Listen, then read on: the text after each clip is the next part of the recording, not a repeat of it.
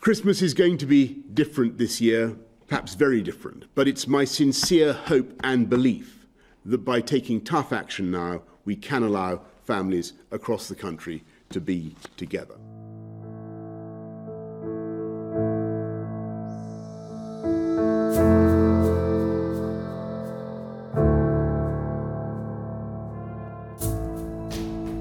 You are listening to the Guardians of Reality.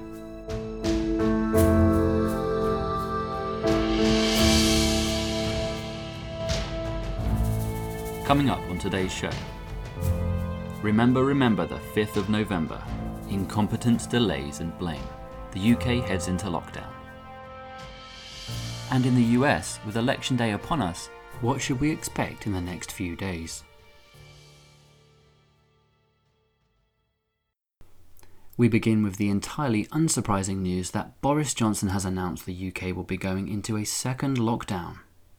This lockdown will begin on November the 5th and will continue until at least December the 2nd. Here is Labour leader Sir Keir Starmer responding to the latest example of government incompetence. If what they announced yesterday had been announced when I said it should have been 2 or 3 weeks ago, we could have had the lockdown and schools shut because of the natural break of half term. And people will be waking up this morning and thinking, how on earth did it get to this? The government has to keep its side of the bargain here, because if they don't use this time to fix, test, trace and isolate, then I think the 2nd of December will be a review date, not an end date.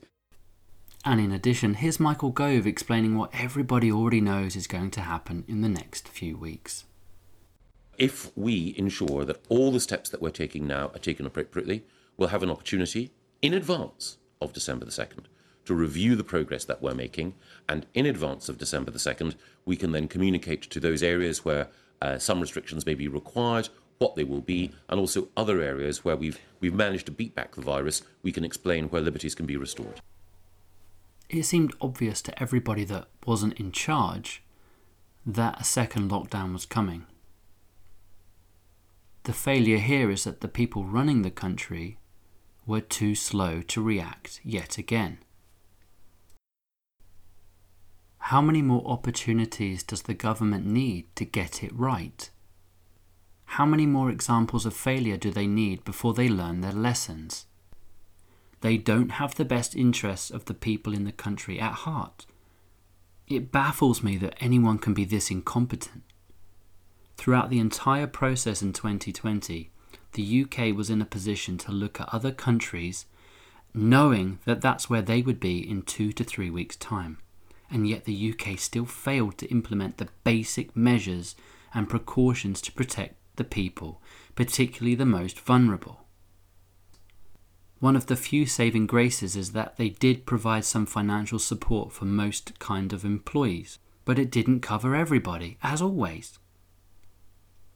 So many people are struggling in many different countries throughout this world, but there are examples from other countries who are doing it better than the government are in the UK. Why can't they learn from those examples? While I don't disagree that a second lockdown is necessary, it's really difficult for people to accept this when they've already sacrificed so much. People have lost earnings. Children have lost valuable educational time at school. People have lost family members who had to die in hospitals alone. So many people were forced to sacrifice so much because of the mistakes of so few. There'll be no apology. The plan was never to apologise. The plan was always to shift blame, to use scapegoats as they always have done.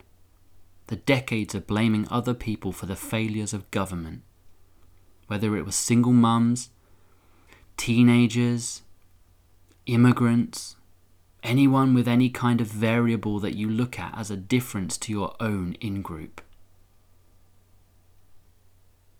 The coronavirus has demonstrated, has shone a light on the epic failings of our society.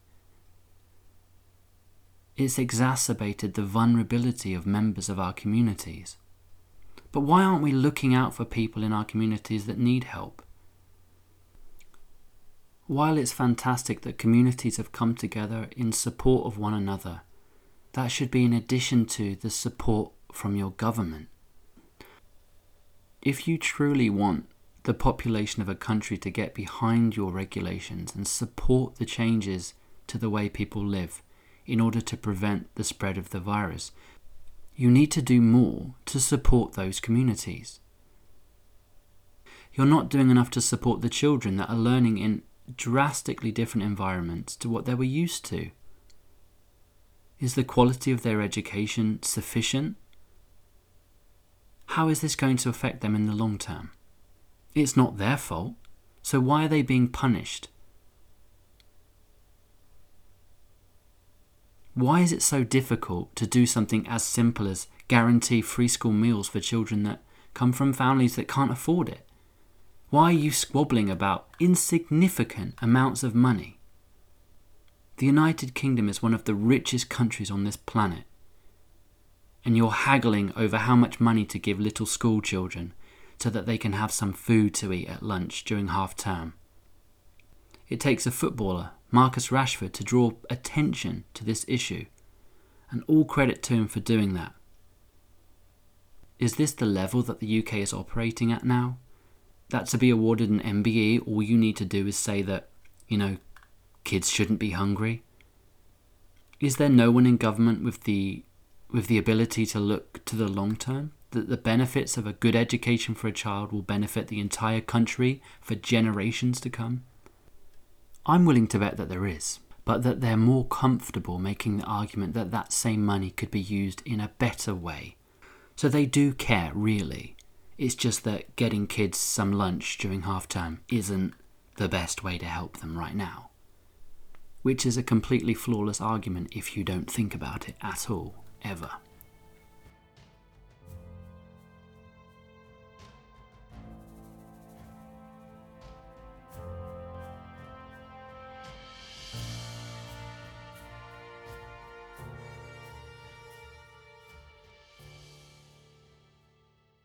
Now let's talk about the US election.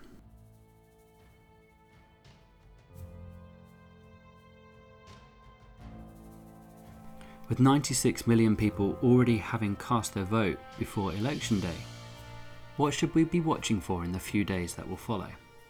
As results start being declared, I'm going to be focusing on Michigan, Wisconsin and Pennsylvania. Now, Pennsylvania will possibly be one of the final states to declare enough of the votes counted to get an accurate picture of what the result might be. So we're hoping for a situation where Pennsylvania might not be necessary, because any delay in absolutely confirming a result will only give Trump and his team of lawyers the ideal situation to sow doubt into the legitimacy of the election result. We already know the likelihood of a red mirage where Trump appears to win, and then that changes gradually as postal votes are counted. So we just shouldn't entertain any kind of crap from Trump and his team, who will use any hint of uncertainty to their advantage. We should also, of course, not ignore the fact that there is a chance Trump might actually win. Biden is a weak candidate, and the Dems haven't offered much more than they did in 2016, except a dash more voter shaming. So what do I expect? A resounding victory for Biden, but the very fact that I'm nervous says everything I need to know. So let's have a listen to one of Joe Biden's final campaign messages.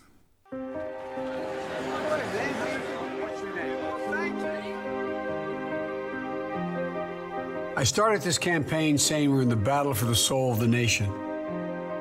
I believe that even more deeply today.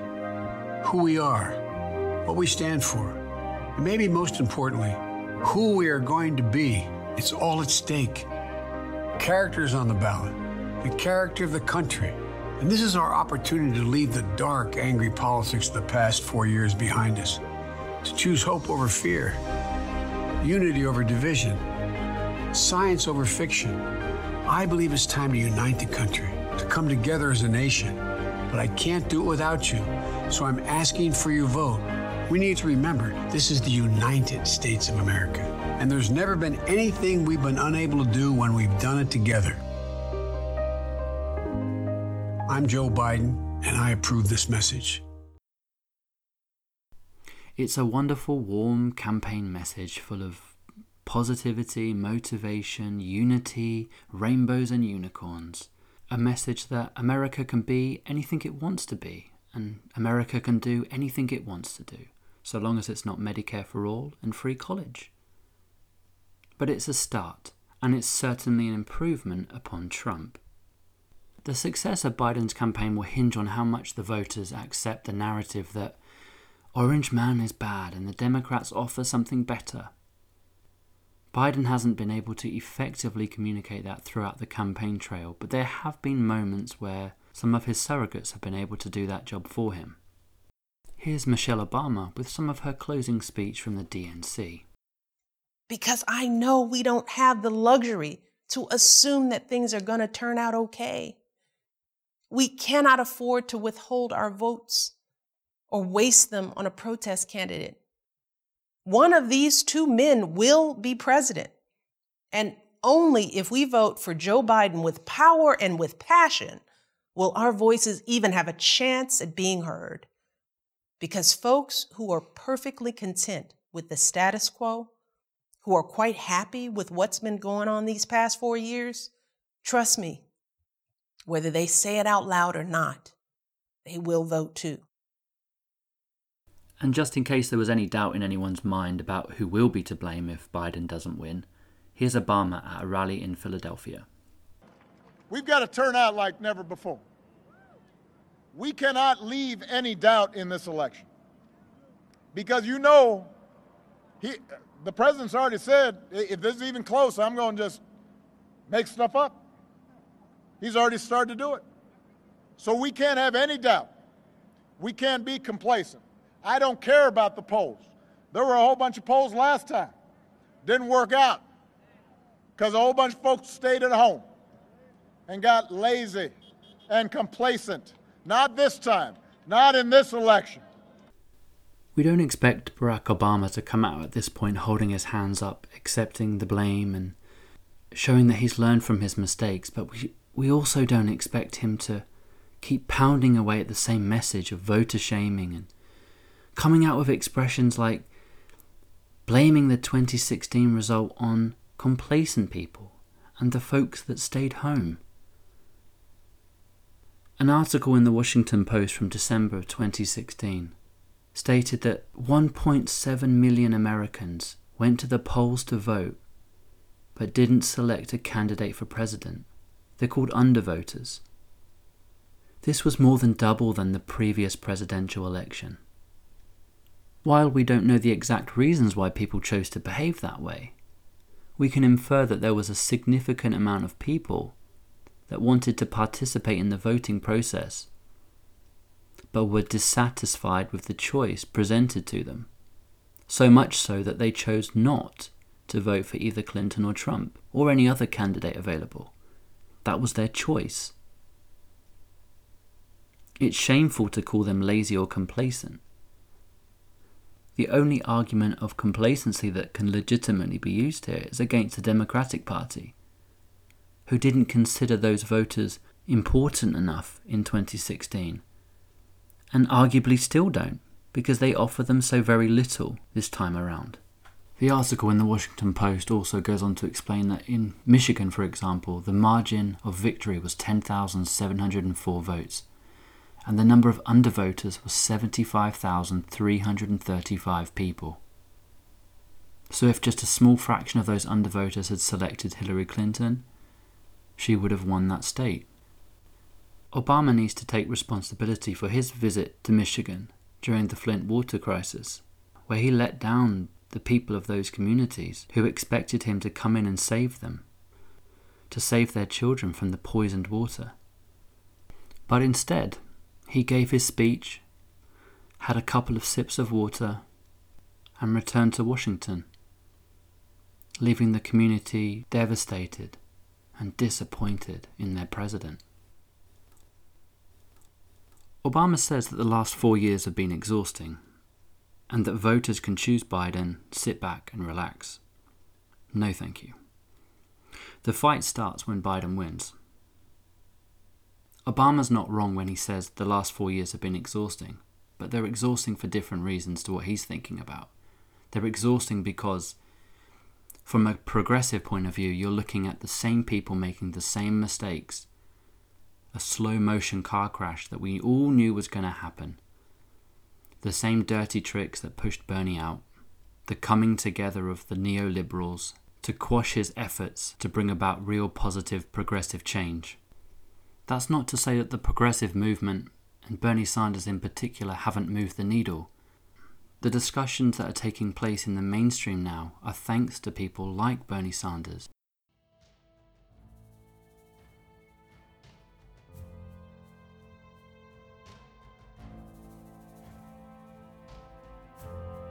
Let's wrap it up with a really, really tiny victory today, with the thought that if Biden does lose, at least the excuses have already been made. It'll be Russia, Bernie Sanders, Russia, Jill Stein, and Russia. This is going to be a very interesting week, and we'll see you on the other side. Thank you for listening.